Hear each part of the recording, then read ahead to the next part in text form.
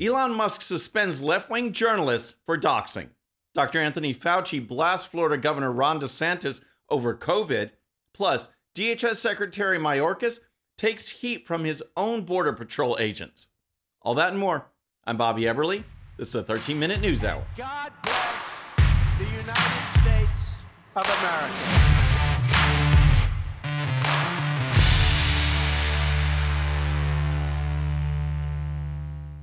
Okay, friends, welcome to the show. Happy Friday. I hope you had a great week. If you're new to the show, thank you so much for tuning in. We're going to start with Elon Musk and Twitter because left-wing reporters from places like CNN, the New York Times, Washington Post are outraged that their Twitter accounts have been suspended. And why were they suspended? Because they violated Twitter's rule on doxing. For those of you unfamiliar with the term, it means to divulge someone's private or identifying information such as address, phone number, or exact location on social media. As we've seen in the past, the left is fond of violating someone's right to privacy, and the results can be terrifying and dangerous. When a psycho shows up at your door or follows you because that person was given your location on social media, bad things can happen. And that's exactly what happened to Elon Musk's family. Last night, car carrying Lil X in LA was followed by crazy stalker, thinking it was me, who later blocked car from moving and climbed onto hood. Legal action is being taken against Sweeney and organizations who supported harm to my family. X is Elon Musk's son, and Sweeney refers to Jack Sweeney, who started the Twitter account ElonJet to track Musk's location. Musk suspended Sweeney's account, but he didn't stop there. Any account doxing real-time location info of anyone will be suspended, as it is a physical safety violation. This includes posting links to sites with real-time location info. Posting locations someone traveled to on a slightly delayed basis isn't a safety problem, so is okay. What happened next is what has the left-wing media outlets and so-called journalists in an uproar. Twitter suspended the accounts of reporters from CNN, the New York Times, the Washington Post, and others for the same doxing violation. But this is how it was reported by New York Times leftist reporter Taylor Lorenz. Musk has begun banning journalists who have criticized him from Twitter. In Washington Post's Drew Harwell, New York Times' Ryan Mack, and CNN's Donnie O'Sullivan. My whole timeline is glitched out and people continue to report my tweets, so I'm worried I'll be banned soon too. On Twitter, news of the suspensions began to spread, and Musk responded with a series of tweets such as these. Same doxing rules apply to journalists as to everyone else. And criticizing me all day long is totally fine, but doxing my real-time location and endangering my family is not. Musk later posted that accounts engaged in doxing will receive a temporary 7-day suspension.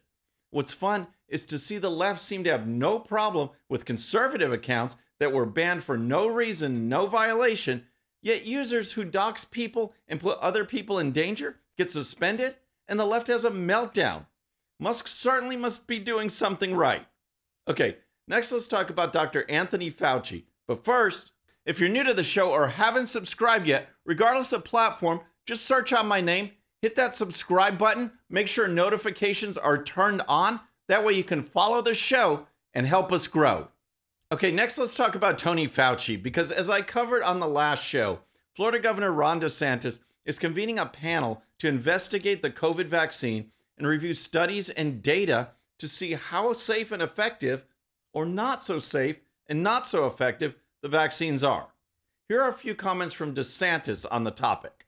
Throughout our country, you still have hundreds of universities in other states that are still mandating these boosters on these college kids, when any type of cost-benefit analysis would say the benefit from them taking the shot, as you alluded to, it doesn't prevent them from getting infected or spreading it anyways. The benefit is minuscule, but as Joe Ladapo and other studies have shown, there is a risk for doing it. So why can't our medical establishment acknowledge that? Why the deception? Why have they continued to do this for 2 years?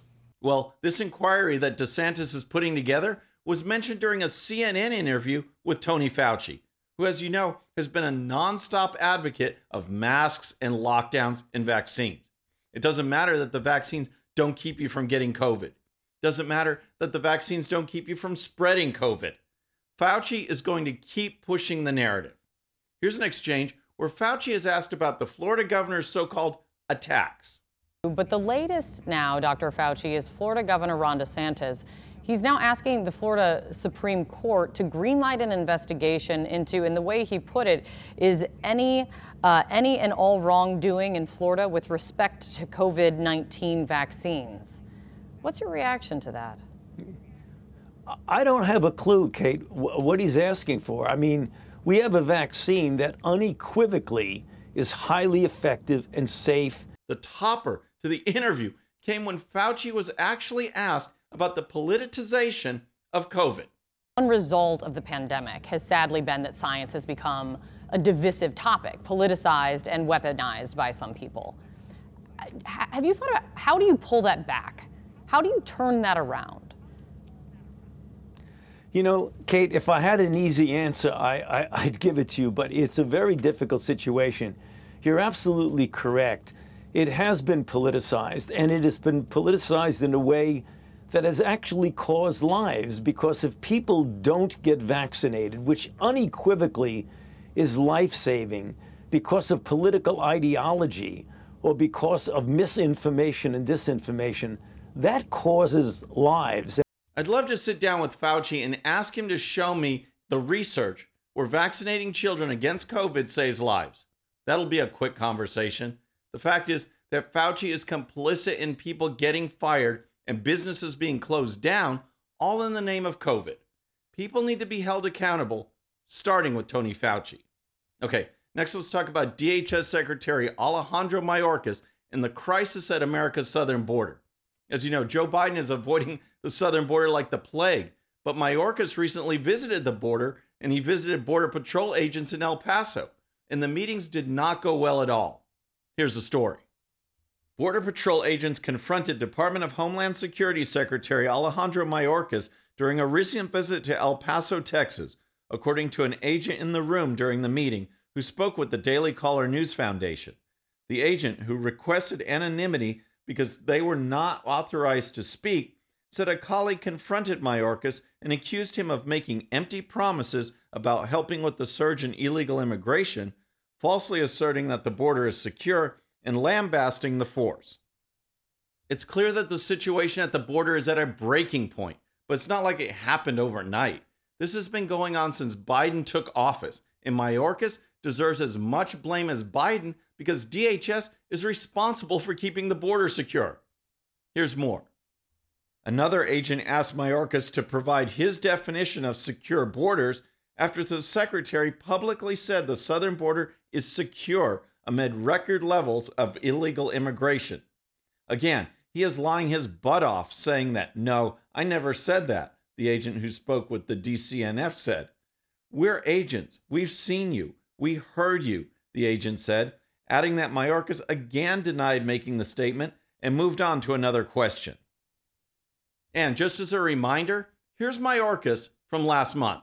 And I just want to ask you, I've heard you and the Judiciary Committee recently in the summer testify that the border is secure.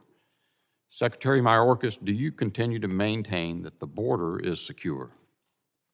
Yes, and we are working day in and day out to enhance its security. It's criminal what is going on at the southern border. It's my hope that when we have a GOP-controlled House, that we will actually have some accountability. Hearings are pointless unless people are held accountable.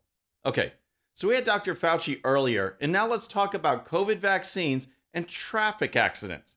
Now you're probably thinking, what do those two topics have to do with each other? How could COVID vaccines and traffic accidents possibly be related? Well, guess what? According to a new survey, they are. It just makes me shake my head. But here's the story. If you passed on getting the COVID vaccine, you might be a lot more likely to get into a car crash. Or at least those are the findings of a new study published this month in the American Journal of Medicine. During the summer of 2021, Canadian researchers examined the encrypted government-held records of more than 11 million adults, 16% of whom hadn't received the COVID vaccine. They found that the unvaccinated people were 72% more likely to be involved in a severe traffic crash in which at least one person was transported to the hospital than those who were vaccinated. That's similar to the increased risk of car crashes for people with sleep apnea. Now, you're probably wondering, I don't get it. COVID vaccinations have nothing to do with driving. You don't suddenly become safer on the roads because you got a COVID shot, right? Well, these researchers think differently. And basically, they say it comes down to having a bad attitude. Here's more. Of course, skipping a COVID vaccine does not mean that someone will get into a car crash. Instead, the authors theorize that people who resist public health recommendations might also neglect basic road safety guidelines. Why would they ignore the rules of the road? Distrust of the government, a belief in freedom, misconceptions of daily risks, faith in natural protection, antipathy toward regulation, poverty, misinformation, a lack of resources, and personal beliefs are potential reasons proposed by the authors. Now, the researchers go on to say that primary care doctors should consider counseling unvaccinated patients on traffic safety.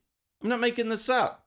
And the researchers suggest that insurance companies might base changes to insurance policies on vaccination data. Wow, sounds a little bit like a social credit system to me. But here's one thing. Correlation of data does not mean causation. It doesn't take a rocket scientist, which I am by the way, to know that getting vaccinated will not make you a better driver. If that were the case, I'd definitely be recommending the shots to many people that I know. Okay, so we've had left-wing reporters in a meltdown, Tony Fauci, and Open Borders Mayorkas. We need to ask them, do you have a relaxed brain? I got what you call a relaxed brain. First on Relaxed Brain Friday, we have Alexandria Ocasio-Cortez, who helped put together a documentary on climate change, and well, it won't influence too many people because no one is heading to the theaters to see it. Representative Alexandria Ocasio-Cortez may be the left's biggest star in Congress, but being a Hollywood celebrity will apparently have to wait. The New York Democrats' climate change film, To the End, produced by Roadside Attractions, brought up the rear at the box office in its debut, taking in less than $10,000 last weekend in 120 theaters for 34th place. Those results are beyond bad. It's around $80 per theater. $80. Here's some reaction from Dinesh D'Souza. I'm laughing heartily because the new AOC film on climate change, To the End, got rave reviews from the usual robotic left-wing claque, but still generated a miserable $80 per theater. Over multiple days, with multiple showings, she sold around 8 tickets per theater. Major bomb. 8 tickets. Wow. And then there's Joe Biden, who during a recent speech at the U.S. Africa Leaders Summit said this. Cisco Systems and Cyber Bastion, a diaspora-owned small business. Oh my gosh, what is that? But hey, it's Friday, relaxed brain. We have some time, so let's try it again. Cisco Systems and Cyber Bastion, a diaspora-owned small business. I just have no idea what he's saying. And you see that all the time from Joe Biden. But is it worse than this? And I think that matters, right? Bipartisan support was had for this piece of legislation. Bicameral. Seriously? In the race for the most ridiculous comments, I don't know who wins, Karine Jean-Pierre or Joe Biden. And how about this breaking headline from the Babylon Bee? Following Sinema's exit, Romney announces intention to remain in Democrat Party. What a perfect way to wrap up Relaxed Brain with Mitt Romney.